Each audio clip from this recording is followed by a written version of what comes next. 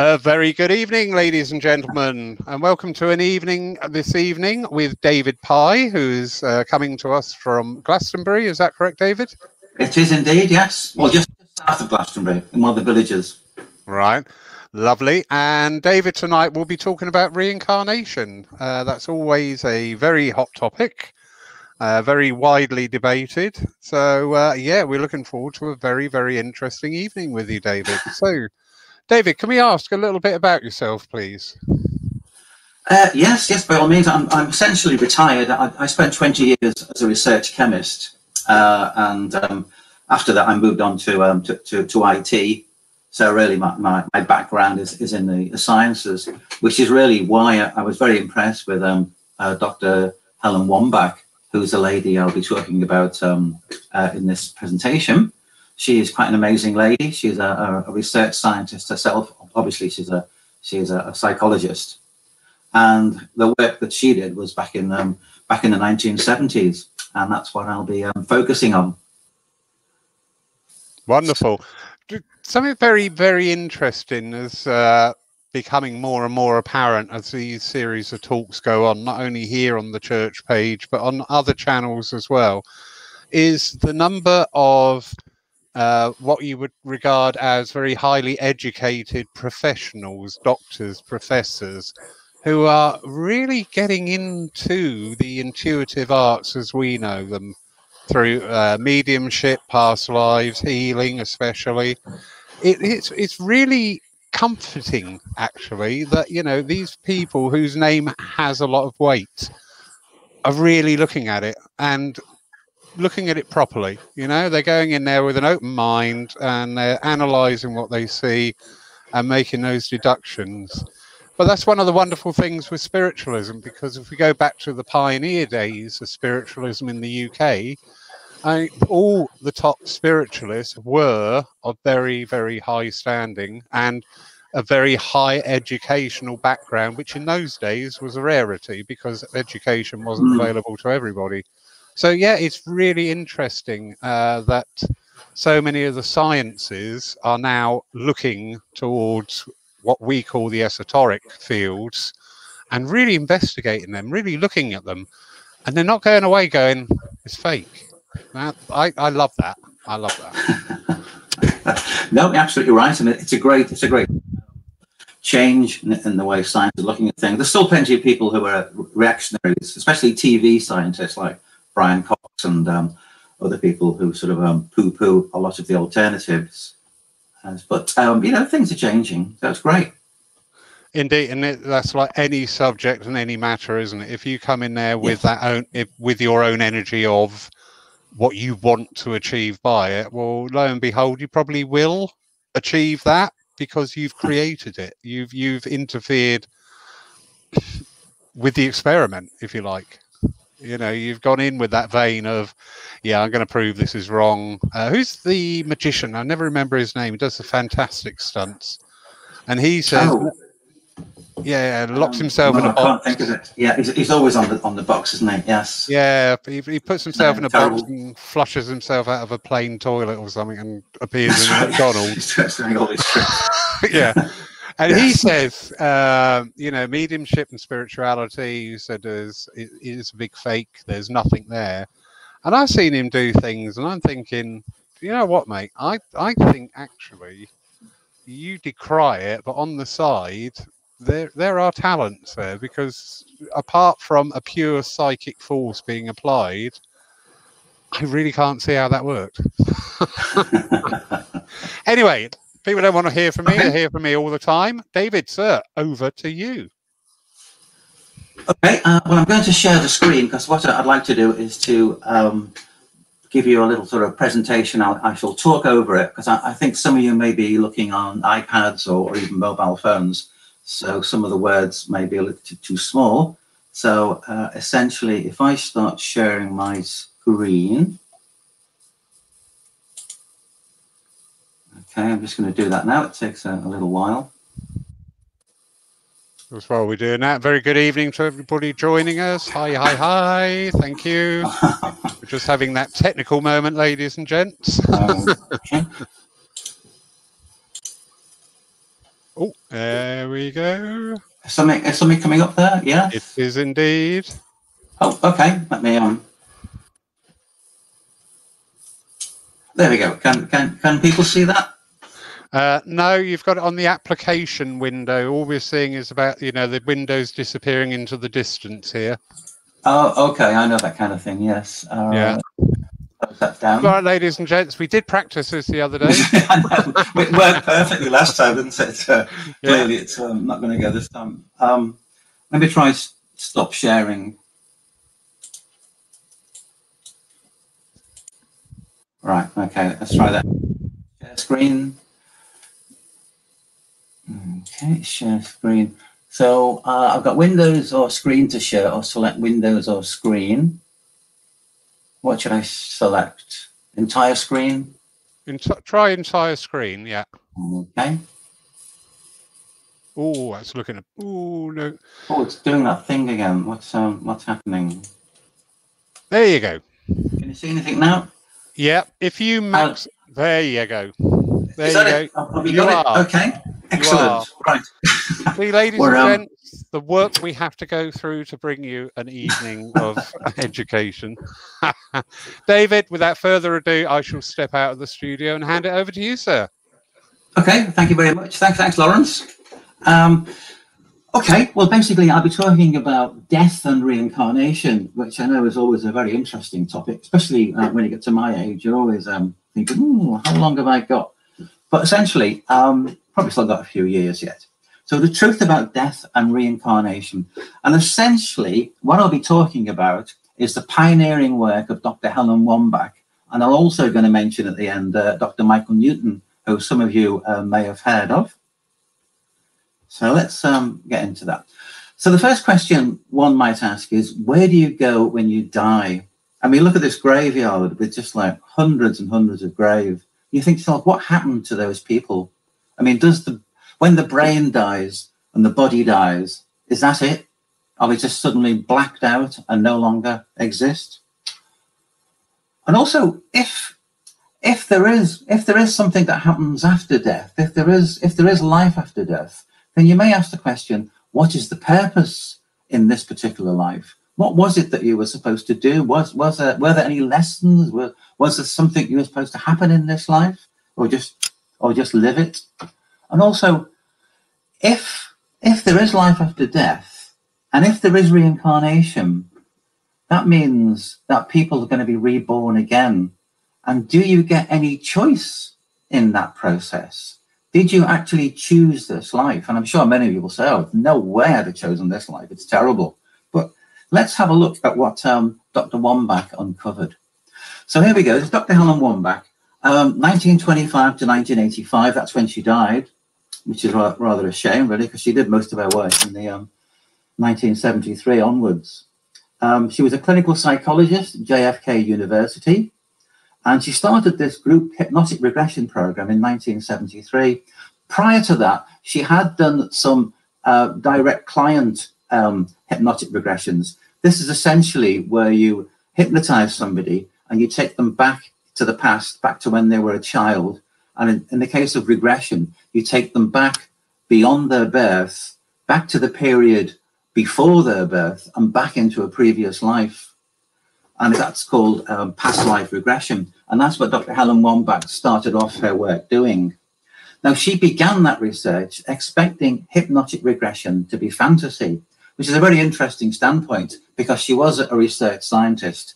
So she began it without any sort of expectations. And she just thought to herself, well, this is probably fantasy. All these people saying, oh, I was such and such in a past life. And she actually published 2 books in 1978. The first one was called Reliving Past Lives, which is all the evidence under hypnosis. And the second one was quite interesting. That was, she looked really at the period in between lives, what actually happened in that process. So if people die and they go to heaven or spirit or whatever, what happens when they're back up a spirit? What goes on? What discussions goes on? Who do they meet? What's going on? And why do they decide to come back again to live another life, which is what reincarnation is all about? So let me explain first as to why Helen Wambach was thinking that hypnotic regression and reincarnation was fantasy. And it's a very good one. Oh, sorry, let me just go back to this. I'll go on. Before I go into that, what I'll do is I'll just have a little sort of summary of reincarnation in various religions. Let's have a look at this. So I'm going to look at Tibetan Buddhism. Now, this is the Baba Chakra. This is a symbol that often appears outside Buddhist temples. And it's essentially the wheel of life. I don't know if you can see my mouse going around, but if you just imagine the wheel, and on it are various scenes of life. And inside are all the various worlds. You've got the animal world, you've got the world of spirit world, you've got the demon world, you've got all these little worlds inside it. And up at the top there, you've got the Buddha, and the Buddha is pointing over to the left-hand side. He's pointing to the moon. I'll explain why he's doing that in a minute. But basically, in the center of this Baba Chakra, we've got a very interesting structure. We've got this structure. We've got a pig, we've got a bird, and we've got a snake. And these represent the basic emotions that keep you locked in the earth plane, that stop you from passing on to higher levels. So the pig represents gluttony, and the bird represents desire, and the snake represents anger. And the way to overcome the constant cycle of birth, death, and rebirth is through the teachings of the Buddha. And if you follow the Four Noble Truths and the Eightfold Path, you can see the Buddha here is pointing to the moon, which represents nirvana, which represents what we're all trying to get off this constant cycle. And so that's a very sort of a potted explanation of Buddhism and the reasons for the Buddhists believe in reincarnation. So let's have a little look at Hinduism. I apologize for anyone who knows a lot more about this. I'm just going through it quite briefly. So Hinduism and the Bhagavad Gita. The Bhagavad Gita is a very famous book. It's part of the Upanishads, and it's quite famous for a whole variety of reasons. But one of the main reasons is, in the middle of the Bhagavad Gita, there's this very special scene where Arjuna, this is this chap down here, has started a great war in India. It's for, obviously, who's going to lead India. And we've got two great armies that are just about to do this massive battle. And what happens is Arjuna has this sudden sort of epiphany type moment where he's thinking, oh my gosh, you know, I'm going to be fighting this army, and on the other side are all my relatives, my uncles and my brothers, and I'm fighting on my side of the army. I'm going to end up killing all my family. Now, conveniently, he has Krishna, the god Krishna, as his chariot driver, which is very fortunate. And essentially, Arjuna has this sudden clash of faith. He says, I cannot slay my kinsman, not for all the three worlds, much less a kingdom. And Krishna, you think, well, Krishna might be sympathetic, but what Krishna says is, he turns to Arjuna and he says, this is your hour of trial, Arjuna. Such base despair does not become you. It is inappropriate. The call to battle has already been sounded. Arise and take up your arms. So this is Krishna telling him to get on with the battle. Now, why would he do that? And Krishna explains to Arjuna that the soul in man is neither born nor can it die. Weapons cannot cut it. Fire cannot burn it. Water cannot wet it. Wind cannot dry it. What makes you think you can kill the soul? And he goes on to say, just as a man discards old clothes and wears new ones, the eternal soul sheds a dead body and enters another. So this is Krishna explaining to Arjuna about reincarnation and the fact that, okay, you've got this great battle, people are going to die, but you can't kill the soul. And what happens then, of course, is that Krishna does what he does best, which is doing this amazing vision of all his personal past incarnations. So let's have a look at Christianity. Christianity and reincarnation. Now you probably think, well, what's Christianity got to do with reincarnation? But if we go back to the past, and in fact we're going back to 527, and this is the Roman Empire, which of course by 527 have been pushed right back to this orange area here, which is the Byzantine Empire, and they basically lost all these lands. And then the Roman Empire had been pushed right back to the east, and a very powerful Christian emperor came on the throne, Justinian I, and he fought back and he regained all this yellow territory here, which had been taken over by the Goths and the Vandals. They'd taken over all this piece of land, and he fought it all, got it all back, and he was a very, very powerful character. And here's a snapshot of Justinian. Now, Justinian was a Christian despot. Now, he fiercely controlled law and religion, and he was advised by his bishops that reincarnation taught that souls came from God.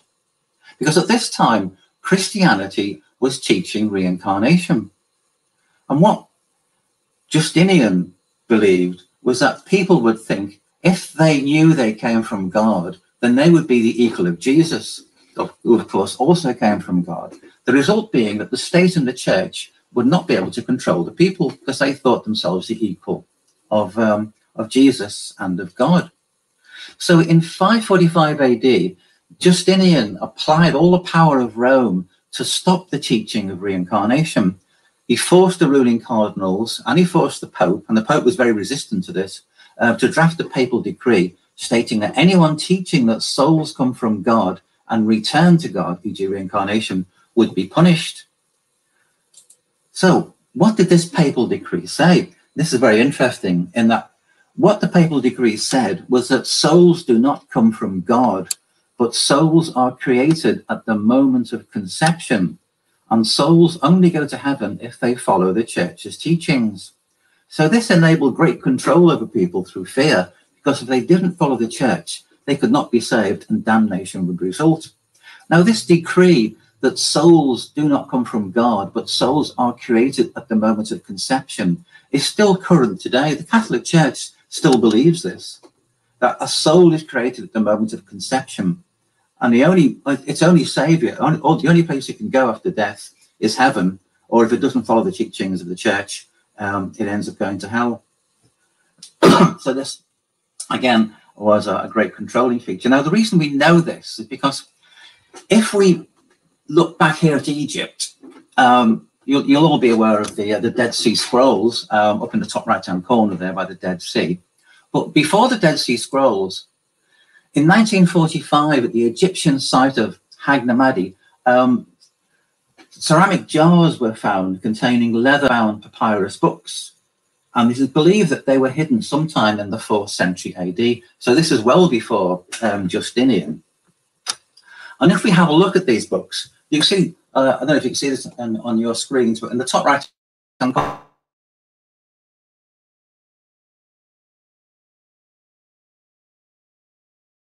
Gnostic Christian text of secret teachings believed to have been written before AD 180. And the reason they know that is that it's been mentioned, this book has been mentioned in lots of documentation and historical writings, but it wasn't discovered until 1945.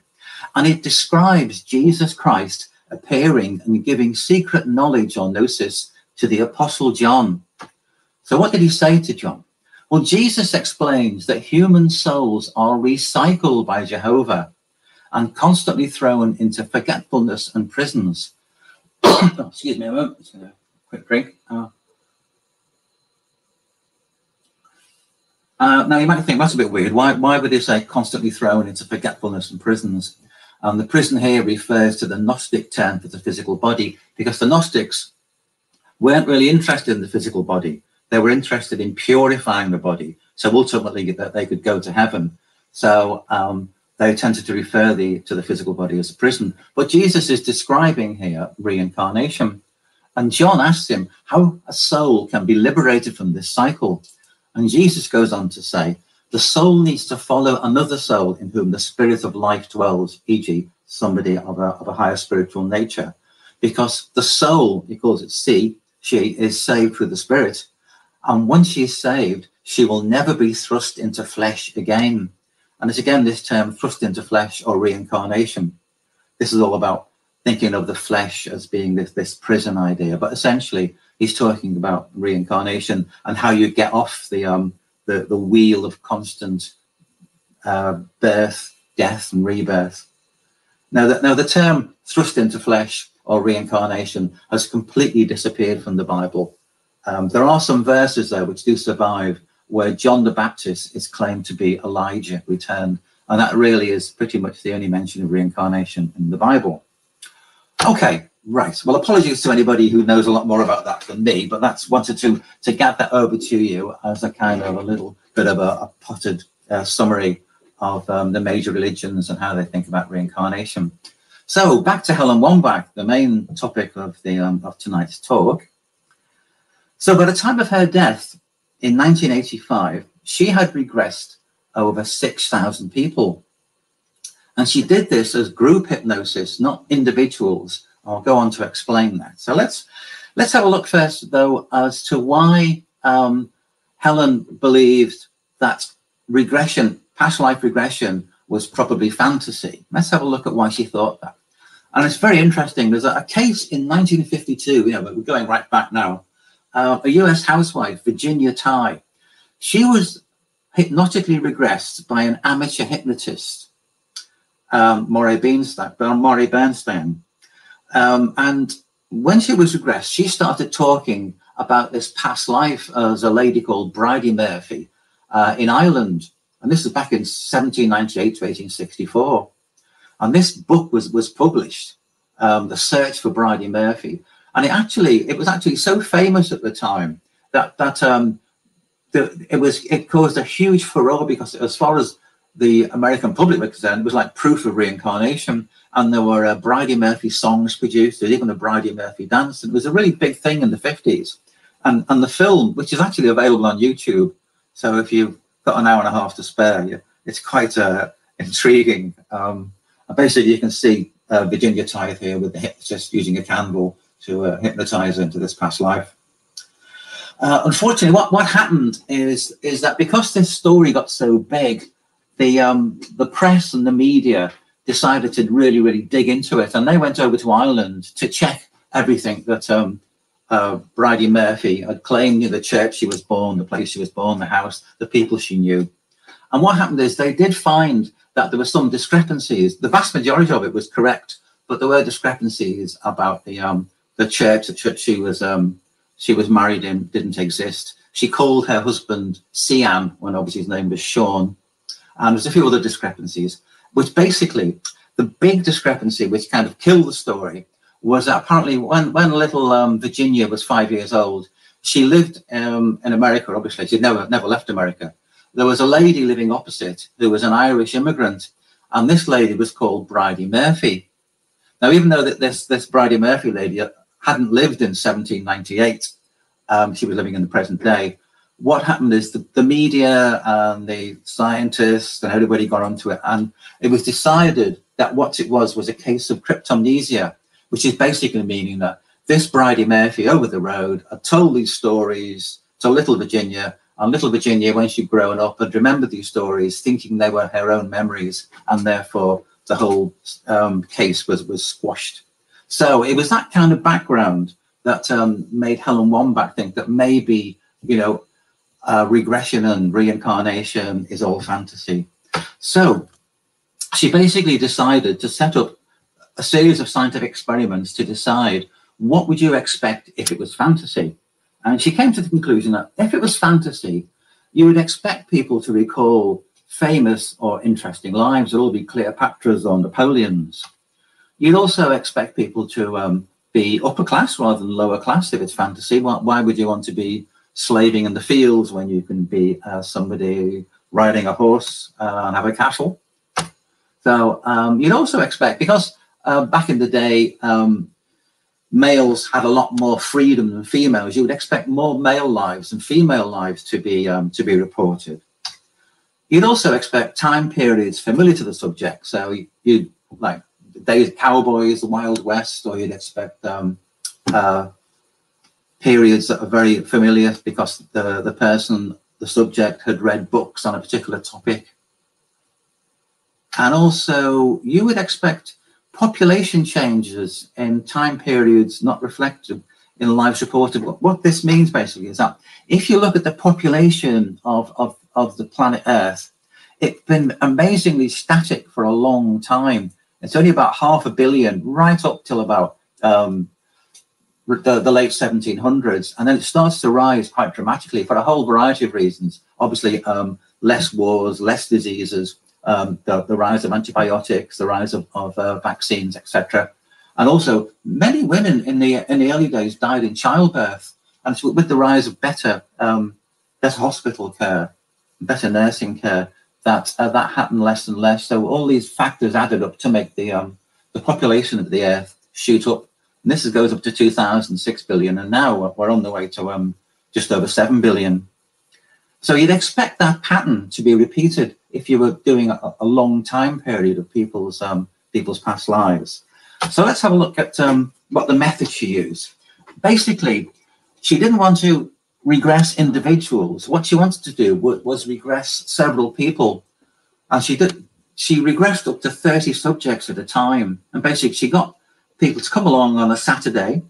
To fund the whole thing, I think they all paid about $20 each for a Saturday session, and they stayed there all day. They brought lunch, and they brought a blanket and a pillow. And basically, she laid them all down, and she took them through a hypnotic regression. And she said to them, she regressed them, and she guided them to choose past life from a selection of time periods. And she did this so she had something quantifiable in terms. I'll explain that a bit more as we go on. What she did is, while people were hypnotically regressed to these past lives, and obviously not everybody went to a past life with 30 subjects, a good half of them actually did go back to a previous life and reported it. And Helen asked them a series of questions and told them that they would remember the answers on waking and be able to complete a special answer form. This is the clever bit. She did 3 separate regressions, identical procedure for every group. So basically, if somebody had a regression early on and it was something very, very scary, she didn't want that person getting obsessed about that particular life. So she gave them 3 opportunities. And also people who didn't get anything, if they have 3 goes, at least they've had a good shot at it. And in the end, she gathered together all these special answer forms, and she analysed the results statistically herself. There's no computers. This was back in the 70s when time was very, very expensive, and she didn't need a computer for this. She just needed a lot of hard work. So the questions that were asked under hypnosis, what was she asking? She basically asked people the type of clothes, the utensils, the food and diet, the skin colour, gender, money, social class, the climate, the housing, all this information which could be checked historically. That's what she was after, hence the time periods. She asked them also, very interesting, about the death experience. She asked them to go through the death experience in their previous life, to ask them what it was like, what happened. She also asked them what happens in between lives, and how is this current life chosen? And does anybody help you decide this particular life? And why this life? Why this time period? And what is your purpose in this life? So she really bombarded them with questions. And amazingly, because she hypnotically asked them to remember the answers, they all wrote down all the answers. She also asked them about the birth experience into this present life. When did you connect with the fetus?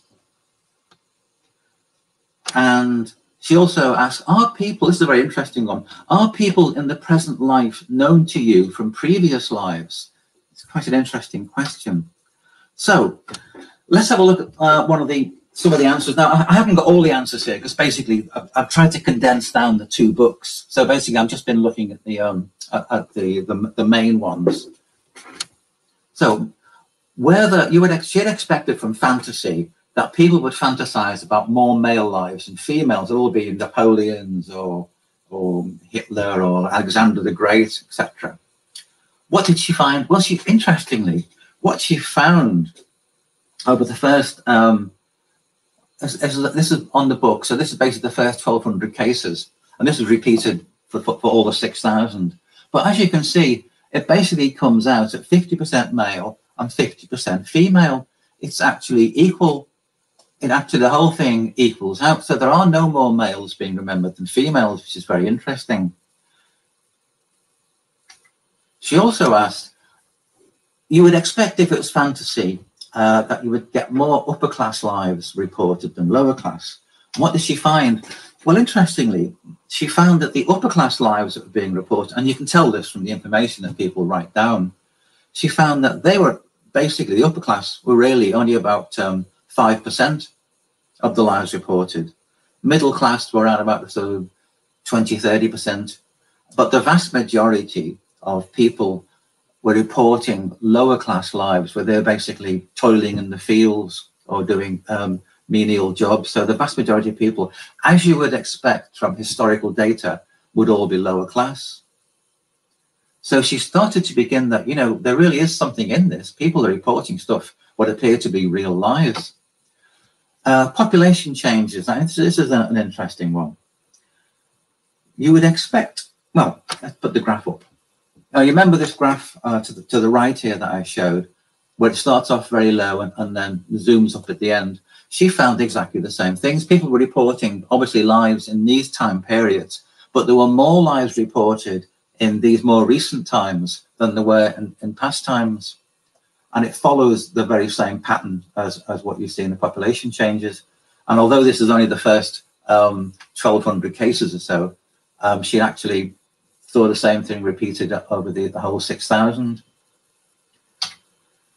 So let's go on to have a look at the death experience. Subjects were asked to recall their death. This is obviously when they died in their past life, what happened to them then. And she wanted to remember the feelings that they had, but without any associated pain. So what kind of answers did she get? Well, 85% had very positive experiences. And this is a typical experience. I'll read this out for you because it's quite important, actually. Now, this particular person says, dying was like being released. It was like going home again. It was as though a great burden had been lifted when I left my body and it floated up towards the light. I felt affection for the body I had occupied in this lifetime, but it was so good to be free. And that's so important. It was so good to be free. So death is a great release. And this is a pattern that she found repeated through every case. Now, you'll see the keen-eyed ones, if you could spot it, 85% of very positive experiences. So what would you think the 15% were? Well, essentially, the 15% that didn't have positive experiences experienced violent or sudden death. Now, I know a lot of you listen to this are probably mediums, so probably got quite a bit of experience of this kind of thing. So here's an example of a bloke. I'll read it out so that for those of you that aren't able to see it on the screen. Basically, this gentleman says, I was hit by a car while I was running across the street. I seemed to continue running across the street, and I wasn't really aware that I was dead. I felt very frustrated and lost because I didn't understand what was happening. Finally, I found myself in a place of darkness. And eventually, we don't know how long, but eventually they see a bright light. And when they see the bright light, they go soaring up through the darkness towards the light. So people who die violent or sudden death tend to hang around for a considerable period of time before they eventually go up to the light. Now, another example, which you probably guess is coming, is a war experience. And this is a gentleman who was fighting, and then his body crumpled because obviously he'd been killed. But he kept on fighting, his spirit kept on fighting, but he couldn't seem to affect anything going on around him. He was still on the battlefield, but then he seemed to be joined by others who'd also died, and they were carrying on fighting in their spirit. They couldn't seem to leave that scene. Now, this particular gentleman, eventually, he did leave the scene after a significant period of time, and he did go to the light. But you can see how sudden or violent deaths can be such a shock to the system that people will tend to hang around in the earth plane for quite some period of time. And I know that some of you folks out there who are mediums have probably got involved in helping people and guiding them to the light. So if you're doing that, well done you. So here we go. Here's another death experience. Again, this is a person. I soared up high in the sky after I left my body. I didn't want to look back. I seemed to be surrounded by others who were congratulating me on that lifetime. I felt a sense of homecoming and great joy. There was life all around me. So when people die, they have this wonderful experience where they go up to the light and they meet people they know, they meet their guides, they have this great sense of homecoming and joy. So there's absolutely nothing to fear about death experience. Anyway, at this point, what I'd like to do is play a little recording. This is Dr. Helen Wambach. It's a recording, a radio interview she did back in 1979. So it's quite a while ago. And she's just talking about the death experience. So, Lawrence, if you're there, I don't know if this is going to play okay. Let's give it a go and see if it will. There we go. Over 1,400 people faced the death experience in mankind. What is important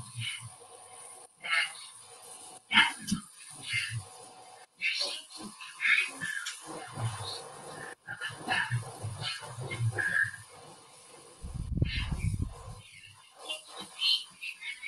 Yeah, that's not coming across at all well, sadly, David. Oh, okay.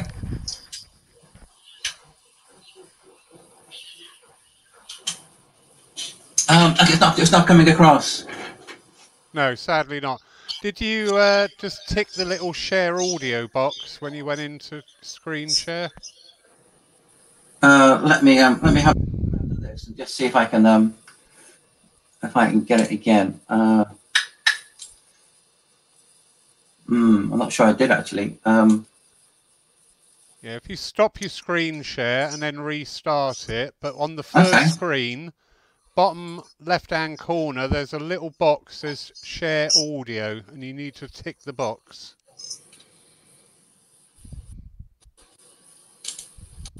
Select Windows or screen. If I put entire screen, bit of decision. No, I can't see any box that says to be able to hear the sound. I can play it through the speaker on the PC and see if the microphone picks it up. Should we try that? Yeah, give that a go, David. Let me just see. Just to let you know, we've lost your PowerPoint presentation at the moment. You need to reintroduce that. Can you hear that now? Is that any better? No. No. Okay. No. Sorry. Okay, maybe we'll abandon that one then. Oh, okay. I can always send the link to it. Okay, I'll just go back to the presentation. Back on here. Can you see the screen now? Not at the moment. You haven't shared it. It's not come up on my screen. Okay, we'll be back shortly, ladies and gentlemen. We have a little interval. Technology, eh? Okay, let's try again. Share screen. This is where we sing, "Let's all go to the lobby." Yeah, you sang a song, Lawrence. That would keep people. Okay, let me go back to the screen. Your browser has blocked your screen. Okay, let me. I think we had this problem before, didn't we? Let me just switch to another browser. I think.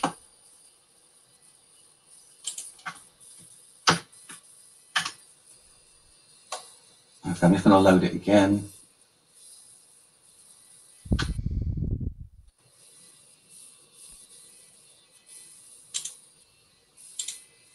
Well, while we just got this short pause, ladies and gents, if anybody's got any questions and you want to start loading up the chat bar to the side, please feel free. No, it's not letting me back in actually. Okay, let's try again.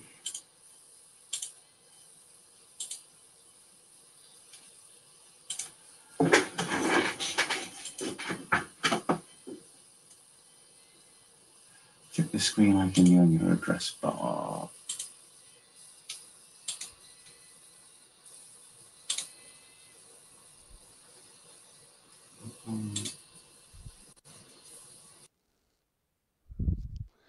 So, we're having a lovely evening here with David Pye. It was bound to happen sooner or later that we would have some technical issues. I found it thoroughly fascinating so far. Quick synopsis while we're waiting for David to rejoin us. the going back through the historical and all the other religion, including the Christianity side of the reincarnation debate. How interesting is that? Totally fascinating.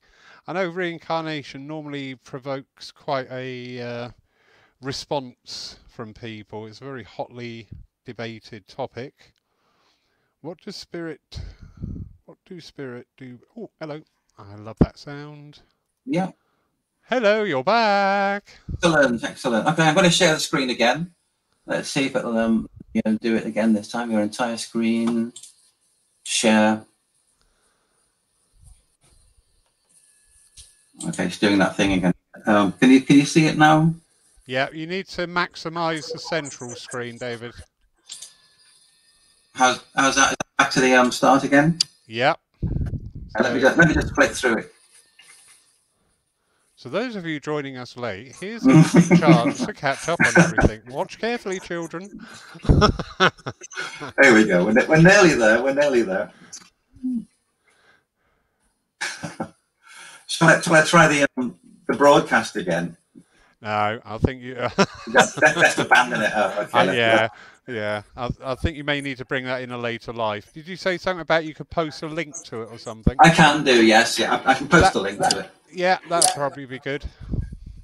Okay, let's right. Let's go on to the next phrase, which is choosing to be born. Because one of the questions that she asked people is, why did they choose this particular life?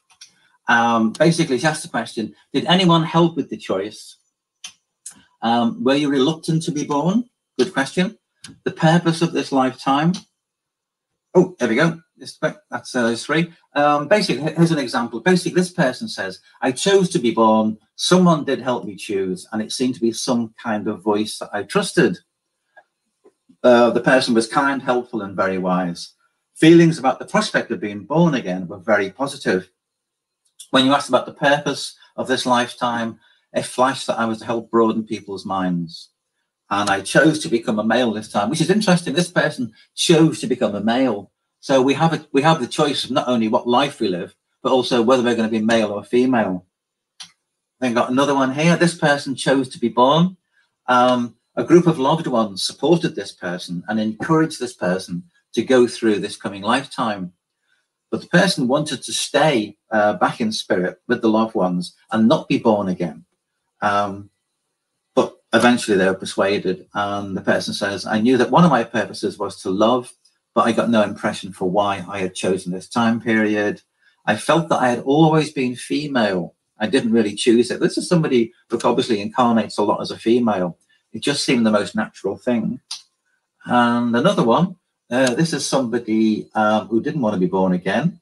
My brother and some soul guardians seemed to be helping me. When you asked about the prospects of being born, I thought, oh, not again. But I also knew I had to learn more. And the purpose for this lifetime was to develop their psychic abilities and correct diet and health and their mental and emotional attitudes. Quite a bit on their plate, really. I chose this time period to re-experience life with my present family and friends. So this is a person that's being reincarnated back into the same family group, obviously different times apart. But they're being reincarnated with family and friends who they'd known before and would also still be alive in this time. And she chose to be a woman to experience motherhood. So that's quite nice. The birth experience. This is a typical reply about being born, sensing the feelings of the mother, joining with the fetus. This is very interesting. This person says, I attached to the fetus when I decided to meet it in the womb of my mother just before birth. The feelings of my mother were very positive, loving, and warm.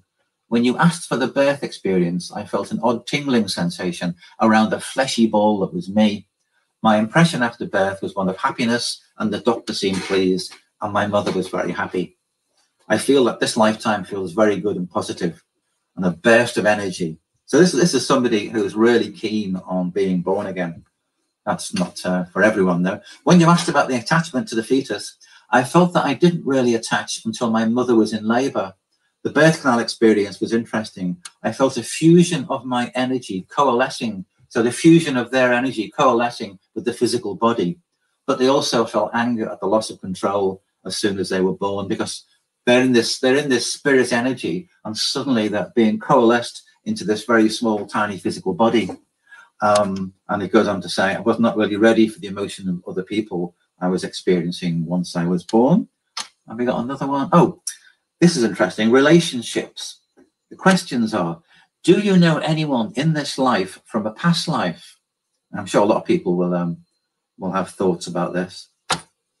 What was your relationship to them in the past? Is there a purpose to your current relationship? Interesting question as to why would you be born again with somebody you'd known from a past lifetime? What was the purpose of that?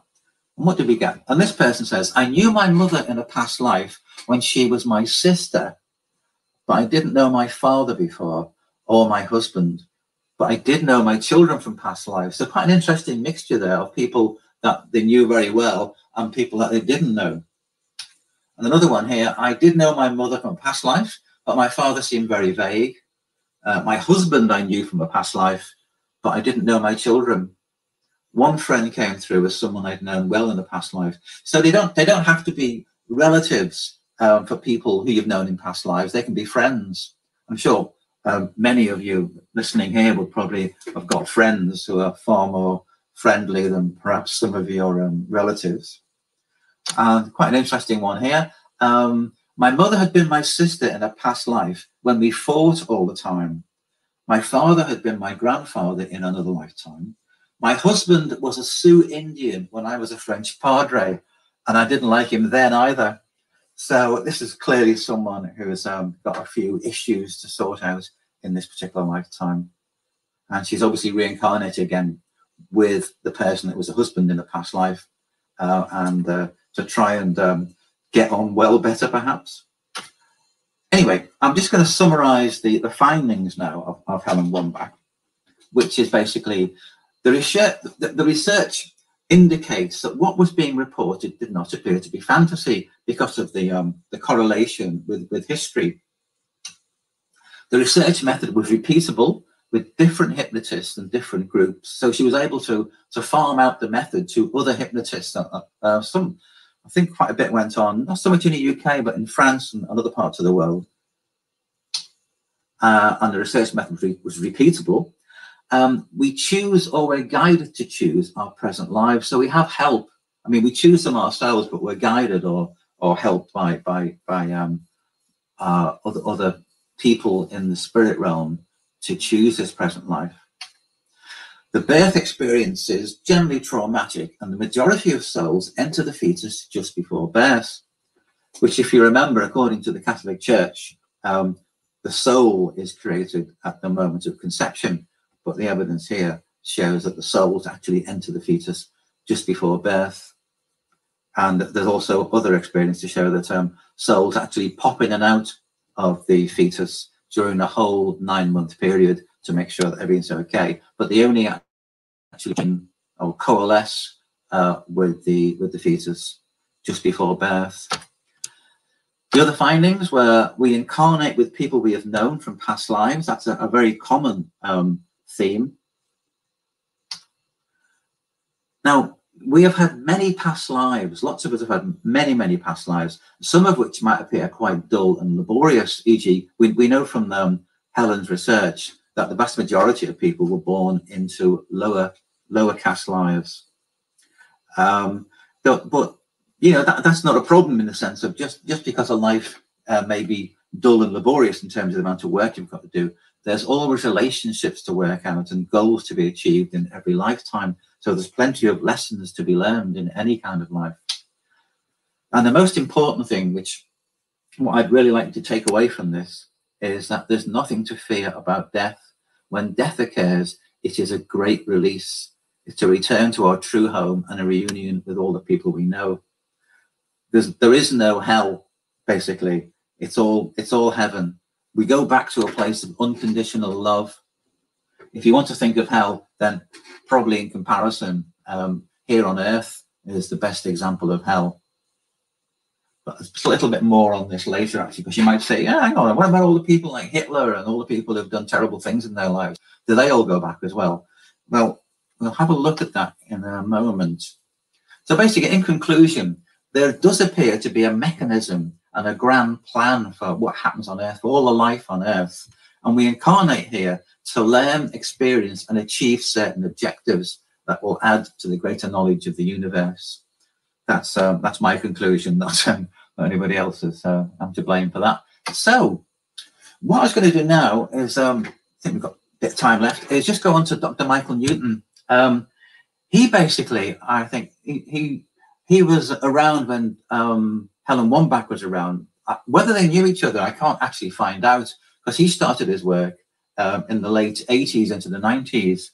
And basically, Michael Newton did individual hypnotic regression, and he did over 5,000 cases during his career. And he waited until he got that many cases before he published his first book, which was Journey of Souls. And his interest, he wasn't interested in past lives particularly. He was focusing on the spirit realm. He wanted to know what happened in that period between lives. And he had very detailed conversations with individuals who've been regressed to the period in between lives. And he went on, because this was so successful, he went on to set up the Newton Institute to train other people to carry on the work that he was doing. And there are lots of people who are trained regressionists who take several years to become qualified, very well experienced people. And they can give people individual life before life, past life regressions, which is very interesting. So, what did Dr. Michael Newton find in his? This is like a potted summary, really, of what he found. Because there's this book, Journey of Souls, and there's one called Destiny of Souls, which he published several years later. So basically, unfortunately, Michael Newton died a few years ago. So his first thing he found out about was leaving the body after death. He asked people about what happened, and very similar, almost identical to what Helen Wambach found. People head up towards the light, and generally, when they reach the light, they meet one or more of their guides, and they also meet people who the person has known or has known during that life, or even in previous lives. They meet up with all their friends again. And also, he describes if a soul has had a very tough life, then there is a soul healing process that goes on. There's also, what he also found is that suicides, Helen Wambach found this as well, is that suicide, when people commit suicide, immediately on death, they realize that they've made a mistake. Suicide, that there's no quick way out. Essentially, there's no checking out early. If you have incarnated to do certain tasks and you can't do them, and you check out early, basically you have to make up for it in some other way. So basically, quite often following discussions with your guides, etc., and with higher beings, you may well come back to repeat that life, or you may well say, oh, I'm never coming back again, because basically one thing that Michael Newton found is that people have total freedom of choice, that no one's forced you to go back down again, to lead another life. If you don't want to do it, basically you can just sit back and say, I've had enough. Or also you can even incarnate on another planet somewhere. It doesn't have to be the Earth. Another thing he found out.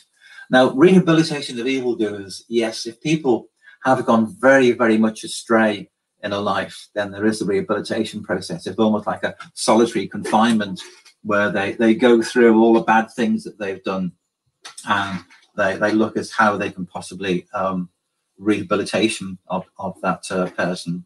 Souls aren't destroyed for being bad, but they certainly go through a lot of angst when they come back. So that's what you do, I think. Returning to our soul group, yeah. Basically, we're all part of soul groups, which Michael Newton reckons is, say, around about 24 people, who are a soul group that we know very well, and we very often incarnate with those people over and over again, because we know them extremely well, and we discuss the lives with that soul group, and we support and help each other. You then go on to review your past life with a council of elders. This is a sort of higher beings who are very benevolent towards you, and they go through what you did right and what you did wrong, and where you could make it better. But don't think of it as being like a school or a classroom. It's basically, it's all unconditional love. It's all sort of a wonderful experience, and there's nothing to get stressed about. And you basically, you look at your past life and other lives with your soul group. You all share your experiences. And of course, while you're in spirit, you still spend some time learning. You can also spend a lot of time having fun. Michael Newton classed people into beginner, intermediate, and advanced souls. So advanced souls are people who've been incarnated many, many times. And beginners, obviously, have only incarnated a few times. And he divided people up into that based on the experiences that they reported. He also mentioned about the role of guides, who are basically people like us who serve many, many incarnations and get to a point where we can help other people in their lives. So people like us become guides in the future. As I said before, we found there was no pressure to take on a new life. There were lots of discussion with guides counsel regarding your next life. And also you could review all your next life options. And also you go through a preparation about your next life and learning to recognize key moments in people. That's very interesting, actually, because it gives an example, I think. I mean, you might say to yourself, well, I've got all these lessons to learn. I've got all this stuff I want to do in this life. But of course, you arrive here with complete amnesia. You don't know what the hell you're supposed to be doing. But what happens is, in the preparation process, you are given clues. These are like synchronistic events. These are like that feeling that you're drawn to a certain person or drawn to a certain place. These are things that we as individuals need to look at and need to study. And one very simple example that he gives in the book, I think, is of a chap that was told, a woman that was going to be very important in his life. He said she would arrive on a bike with a white dress and she'd be wearing a silver pendant. And that's the kind of thing. And that's an event, if you weren't paying attention, that could well pass you by. But what happens is when you recognize somebody in this life who has some kind of deja vu or some kind of memory that's triggered, then that same thing will be happening to that person as well. So this connection will be formed. And these are the things that allow you to link up with other people. I'm not saying it's going to be marriage or anything. It just may be a person that's important in your life for a short period of time. But essentially, that there are certain points in your life and certain signs to look for where somebody might help you for a period of time or guide you in a certain direction. So we need to be open to these experiences. So I'm coming to the end now. Basically, I've done a nice little picture of people dying and then being reborn again. What Michael Newton studied was the bit in between. That's what he was really interested in. So in conclusion, Michael Newton says, the spirit realm is absolutely vast, humongously vast, with soul groups, guides, teachers, and masters. Souls are telepathic. Obviously, they don't talk to each other, and they through voices, and they create their surroundings. So I think those of your mediums will know that people in the spirit world can actually create their own surroundings. You know, they can be living in the house, what looked like the house they lived in when they were on Earth, and they can rearrange the furniture and rearrange the doors and windows, etc. So you can have this ability to create your surroundings, and you can talk to each other telepathically. Young souls form the majority on Earth. That's what he discovered. So which you'd expect that, because when you look at the population, there's such a vast increase of people being born on the Earth at the moment, but they can't all be advanced souls. Souls can partially incarnate. This is very interesting. Basically, what he found is that when a soul incarnates, part of their energy incarnates, but part of the energy stays behind in spirit.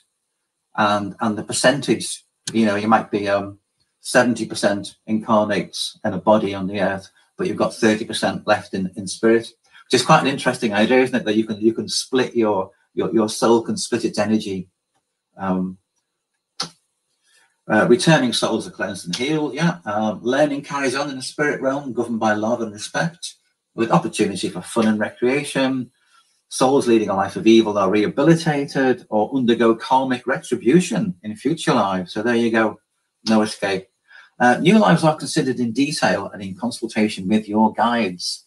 and soul groups who may or may not incarnate with us. Okay, so there you go. That's basically it. I do have a website, which is reincarnation.me.uk, where I've got more information on it, and I can put links on there to Helen Wambach and other sources. That's it. Shall I stop sharing, Lawrence? Okay, I'll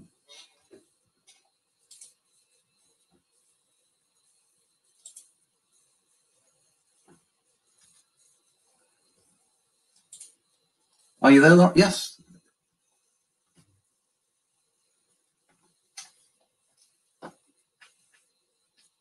Oh, I can't hear you for some reason. Can you hear me? No, that's because I had my mic muted. That's great. Okay. I thought maybe I've been talking for the last 20 minutes and nobody could hear me. Yeah. Try again. That was brilliant.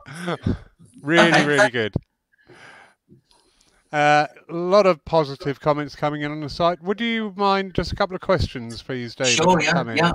I can't see them actually. Are they? Oh, yes, I can now. Yeah. There we go. Yeah. Okay, I've got them here. Well, there's one up there from Dean Phillips up on screen now.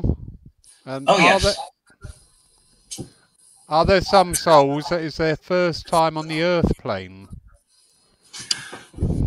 Apparently, there will be.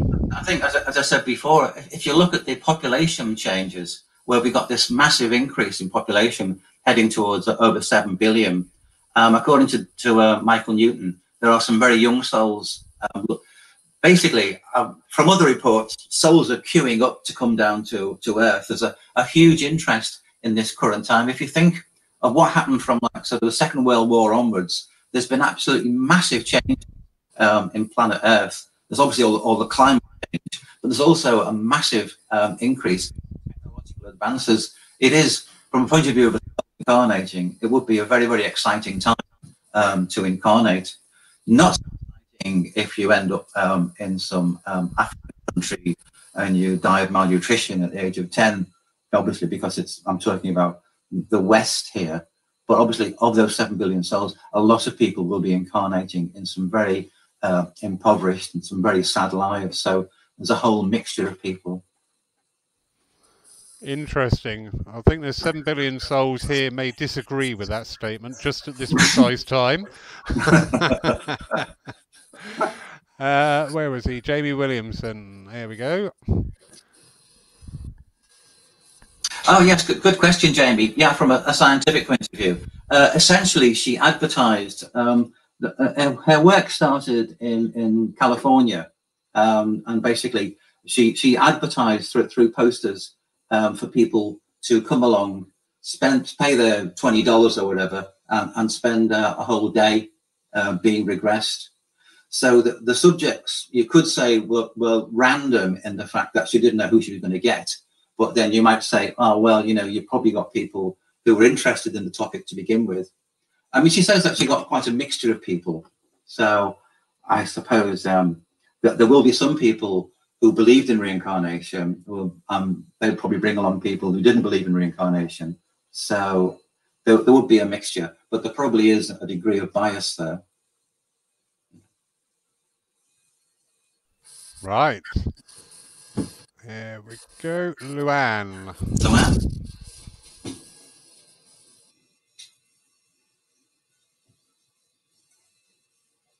So yeah, that's a very good question. Basically, yes. I mean, well, obviously, I don't know because I've not tried it. But from what I've read from Michael Newton and also from Helen Wambach, if somebody does commit suicide, they do go back to the same place. They do go back to the spirit world of unconditional love, where basically people say, "Oh well, you shouldn't really have done that, but there you go. We know it's been a tough time." So people will be looked on sympathetically, and people who die by accidents, of course, under any conditions at all, will go back to spirit. But of course, as mediums will probably tell you, some people who die by accident, unexpectedly, may spend some time hovering around the earth planes for quite some time before they eventually go to the light, especially if they died in war or in a nasty car accident or some other natural catastrophe. But everybody goes back to the same place. I'm sure that that's a great comfort to a lot of people, because we've got the old doctrines of suicides and even denied a proper burial going back in history. So, yeah, Yes. lovely. Our very mutual and wonderful friend, Sue Townsend. So, oh, my own past life. Yes, I have actually. I have had a past life regression. Essentially, what I discovered is that before I was born, I spent a lot of time in spirit, going back into the fetus in my mother's body. I spent a lot of time going back and forwards, checking that everything was okay, checking that my mother was happy, checking that my mother really wanted me, which fortunately she did. And I only actually entered the fetus at the very last minute. That's what I found out when I did one of my past life regressions. On a previous one, I've been told, I've not actually experienced this myself, but I've been told by two separate sources that I was in the First World War. I was in America in the First World War, and I joined up when I was 17, and I was shot and injured and invalided out, and spent the rest of the my time as a newspaper reporter. Died in a car crash around about 1920. So, I mean, I've not actually experienced that past life regression myself. I've not actually been able to go back and do it, but that's what I've been told. So I'll probably try again, actually. But to be honest, I'm not too bothered about what my own past lives were. I was more fascinated by the period in between lives. That's the really interesting bit. And also promoting Helen Wambach and just getting people to know that there's nothing to fear about death. That is the most wonderful thing that comes out of these studies, is that death is a great release. It's a wonderful experience to go back and leave the physical body. I'm not advocating death, but I'm just saying that when it happens, it's a lovely experience. So that should be very reassuring to people. Yes, I did pick up on that thread, and yeah, that is a great comfort. Probably not applied to ourselves, because we're human. You know, we've all. I think the nicest way of saying is, I'm not frightened of going to spirit. It's the manner in which I go causes me concern. You mean great pain? You mean in terms of having a slow death, or just? Yeah, well, people say they're not scared of death.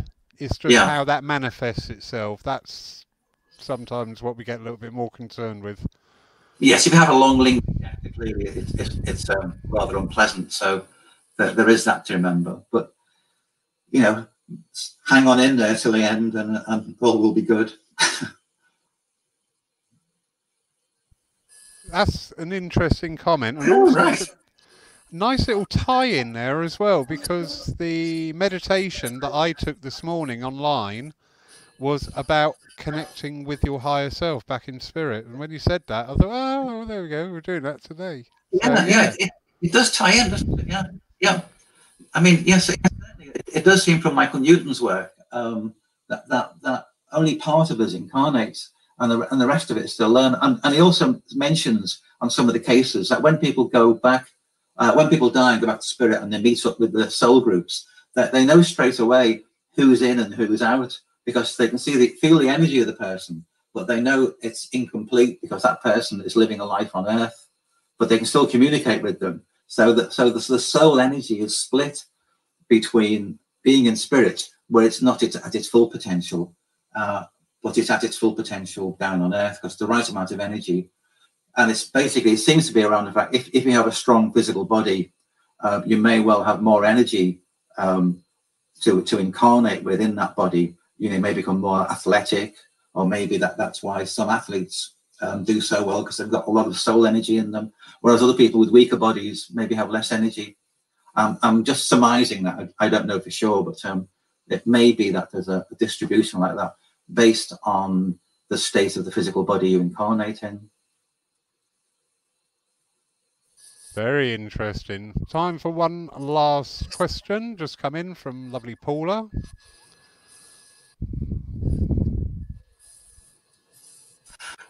Really interesting question, is it, about dementia? I don't really know the answer to this. You can certainly imagine that part of them would be in the spirit world. You wonder whether they're moving in and out, but I wouldn't actually know. I've not really. That's something I've looked into, but it'd be certainly interesting to find out about it. Whether people in dementia or anybody in, we know in a coma that the spirit has left the body, and the body is I don't know if you've heard of Evan Alexander. He was a neurosurgeon. Just very briefly, he's a neurosurgeon who obviously did lots of brain work, and was very much a scientist. Didn't believe in anything at all, to do any mumbo jumbo. But what happened is he had a nasty case of E. coli meningitis, which basically knocked him into a coma, and it started eating away at his brain. So as far as the physicians were concerned, he was brain dead, and basically he'd been out for several weeks. But what happened is he woke up from it, and he had a massive near-death experience where he'd been in the spirit world all that time, meeting up with people, and basically he's now written several books on the topic, and he's running courses because he's completely changed man. That this experience changed his whole life. So while he was in this coma, his soul, if you like, was away in the spirit world, meeting up with lots of other people and learning lots of interesting things. So maybe people with dementia are popping in and out. I don't know. Good question. It is, and just a little nugget from me personally, in my experience. I had a communication during a service for a lady, described this gentleman, she could take this gentleman, gave the evidential side, she could take that, but I could tell by the look on her face a puzzlement, and I said, why are you not accepting this person? She said, they're here. I'm going to see him today. And I went, hang on. And I came back and I actually got the guy's name straight off. And she said, well, that's him. She said, but he's still alive. I'm going to see him. He's got dementia. I thought, wow, how interesting. My job is to work with spirit. Yeah. I didn't put the caveat in there, spirit of people who are no longer here on earth. I just said, I will work with spirit. So, yeah, I find that a great source of comfort or potential comfort for those that see people with that dementia aspects, that the body is going through that, but the real you, the real essence, the soul, is free of that. Yes, yeah. David, what a fantastic evening. Thank you so much. Oh, thanks for having me. That's a pleasure. Absolute pleasure. Thank you, everybody, for joining us. Very quick run through what's coming up this week. Tomorrow at 3 o'clock, we have Rosemary Spencer taking our service live within the church, and that will also be broadcast live on the Facebook page. Then on Monday evening at 7 o'clock, we have a meditation. Wednesday, 3 o'clock, we have another live service being broadcast from the church. And don't forget, you can come to these services in the church. And this Wednesday, we have Alan Jeff Potts. On Friday night, we've got an extra. We've snuck in a quickie here. We've got an evening with Diana Coldman, and she'll be talking about shamanic wisdom and drum healing. And then very hotly on the heels of that, on Saturday morning at 10 o'clock, we're joined live by Steve Richards from Australia. And it's very difficult to describe what he's going to talk about, but it does link in very closely with the shamanic side of Diana Coldman's the night before. It just feels like these energies really belong together. So I know there is going to be the element of the Aboriginal dream time from Steve, but also he expands out onto different levels of consciousness. So yeah, a really out there weekend. So David, just remains to be said again, thank you so much. We are so fortunate, the wonderful people that give up your time, come in and talk to us. We really, really do appreciate it. Lovely seeing all you people on the side there with your positive comments. I really hope that you're getting a lot out of the Saturday nights, which I'm now calling the educational nights. All different things coming in, just to learn, find out more. If you can go along with it, great. If you don't go along with it, great. At least you're there trying. So thank you all for joining. Good night, everybody. Good night. Thank you.